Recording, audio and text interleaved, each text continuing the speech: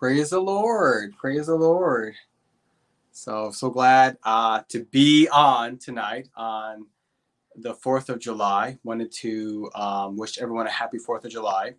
I don't know where you are, or if you're with family, you're out and about. With kind of most of these COVID restrictions being lifted, most people are out probably at the beach or wherever you are. I want to wish you a happy 4th. I wanted to, again, we are going to do a little message tonight. And I wanted to commemorate this holiday by reading some fun facts about this holiday, about the 4th of July. We didn't actually declare independence on the 4th of July, but July 2nd.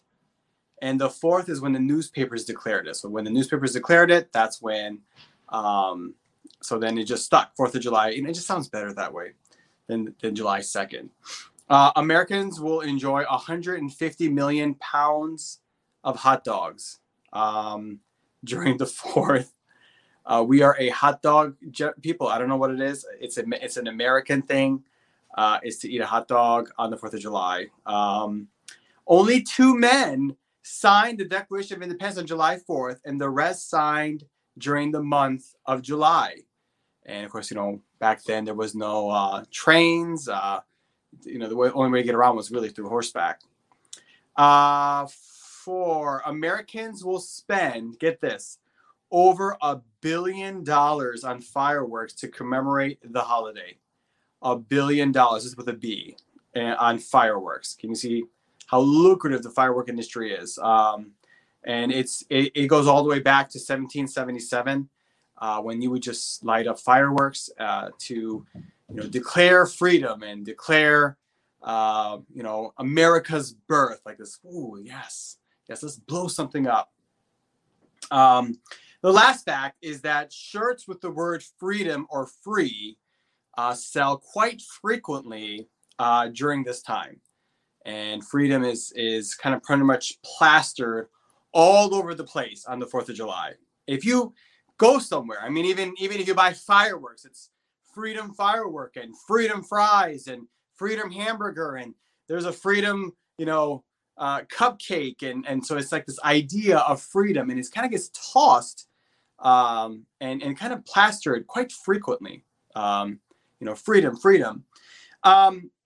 We are free to choose how we want to live our lives. We are free to choose where we live. We're free to choose who we marry. We're free to choose how we worship. We're free to choose to live, and we are completely free. And this freedom is part of what it means to be an American. Even as an immigrant, the idea of freedom has been integrated in my DNA. Free to think, free to switch political parties, free to believe, freedom. We call ourselves the enlightened people, the free people of the earth. Reagan called us the free people, in a direct contrast to the Soviet Union and their citizens. It is a principle that continues in the ethos of the American psyche, this idea of freedom. And the definition of what freedom is, it is the power or the right to act, to speak, or think as one wants without hindrance or restraint. The power to think, act, speak as one wants without hindrance or restraint. That is the definition, my dear brothers and sisters, of what freedom is, which epitomizes what it means to be an American. The challenge with this idea is that it's a great American idea, but it is not a biblical idea. It's a great idea, but it's not a God's idea of freedom. See, the biblical freedom and the American freedom are two very different things. One is about you choose whoever you want to be. Another says you have the freedom to choose to be like your Savior.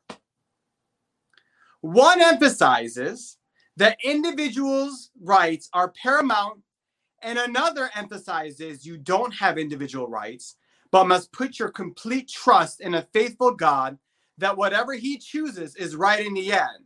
even if it costs your life. A very big contrast to freedom, right? Here's another one. One emphasizes that your beliefs can be different and unique to you. Another emphasizes that there's only one belief and that everyone must succumb to this belief, that in the end, everything revolves around Jesus and not you. So that is a very counter American idea, is that the world does not revolve around you. The world does not revolve what you want. It revolves around Jesus. So that's the biblical idea. The biblical idea. One, again, I'm going back, for those who have joined us, I'm going back and forth between freedom, what it means, this American idea of freedom, and then also the biblical idea. One emphasizes conquest of enemies and the destruction of those that oppose you and stand against your way. Conquest. Destruction, those who oppose you.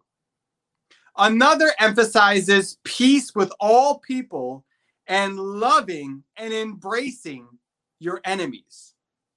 That is not an American idea of loving your enemies, right? We don't elect presidents based on their compassion. We elect presidents on how hawkish they are, right? If they're willing to go to war, then they're my kind of president. So again, we see this this contrast between this American idea of freedom and this biblical idea of what that means. From its inception, freedom was considered for a particular class of people and gender. From its inception, the Constitution. But from the Bible's inception, all humanity, all people, all genders, all races, all nationalities, and all is to be pointed back to their Creator. There is no discrimination in the Bible. It is anti-discrimination. It is anti-classism. It's anti-ageism. It's anti-racism. It's anti-everything. It's about all. It's about everyone, because everyone falls under the umbrella of humanity. Again, I'm talking about the difference. What is the biblical and what is this American idea? The gospel is not for one particular group of people that you can seclude others. The gospel is for all, everybody. And here's another part about this gospel. This gospel isn't free. If you really, truly understand this gospel, if you truly understand who you serve and who you belong to, you'll come under the realization that this gospel will cost you everything. Because that's what it's about. It's about letting go of your dreams and embracing his dreams. It's about letting go of your ideas of what you want to do and embracing his ideas of what he wants to do with you. Remember, we as a church don't have a money problem. We don't even have a talent problem. We have a people problem. It's so funny. Some of the most capable, talented people are just unavailable. Too busy. Availability. Because ultimately, we have to do everything through his eyes, through his lens. And today, on this 4th of July, let us embrace some of the positive attributes. And I'm an American. I like living here in America. I'm not anti-American. I love America. I love that I came here, and it's such a privilege to live here. The passport, it just opens up all kinds of doors. I have a privilege. I can refuse to get the vaccine. I have access to the vaccine. Well, 90% of the world doesn't. That's a privilege. That's one of the blessings of living in this country. But there's also a lot of other things and a lot of other ideas and thoughts that are swirling in the air that I want to make sure we clearly understand that they're not biblical ideas. These are cultural ideas. These are American ideas. But brother, they do not find any type of footing in the scriptures. And that is, we are to embrace our enemies, not to kill them. I'll say that again, it's to embrace our enemies, not kill them. For it is, we're to commit our lives and everything we do to him, and not, it doesn't work for me. Well, if it doesn't work for you, you do whatever you want. It's all about you. You get to be whoever you want, do whatever you want to do. You have no limitations. Just go right ahead. And the scriptures have a contrast view, and it says, no, I have a very specific purpose for you.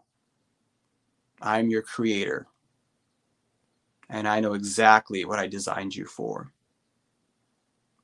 Will you follow me?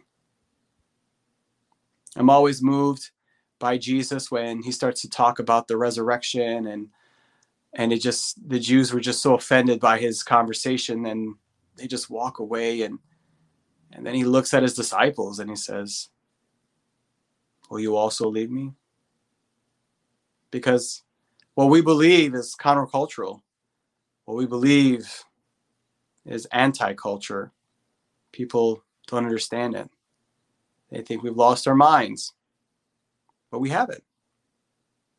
We know that what he has for us is better than what we could ever imagine. And for this 4th of July, I want you to take that with you. His plans are better for you than the ones you have come up with. I know we're all about freedom, but be free in knowing this. Submit to Jesus and embrace the freedom from carnality. Embrace the freedom from your flesh, wanting to hurt those who hurt you. Unforgiveness. There's quite a bit. There's a big list here. Trust me, nothing confuses people more when you respond with kindness to their toxic responses. When you show a peace in chaos. They raise their eyebrows. Well, I thought I was free. You're not. They're not free. They're bound to another master. Because at the end of the day, we all serve one master. You get to choose who that master is. Amen. Amen. Jesus, Lord, I pray, God, that you touch us and be with us this 4th of July. God, you are the master. You're the one, Lord, who establishes nations. And Lord, you're the one who takes them down. But at the end of the day, Jesus, I am committed to you and to whatever you have for me, Jesus.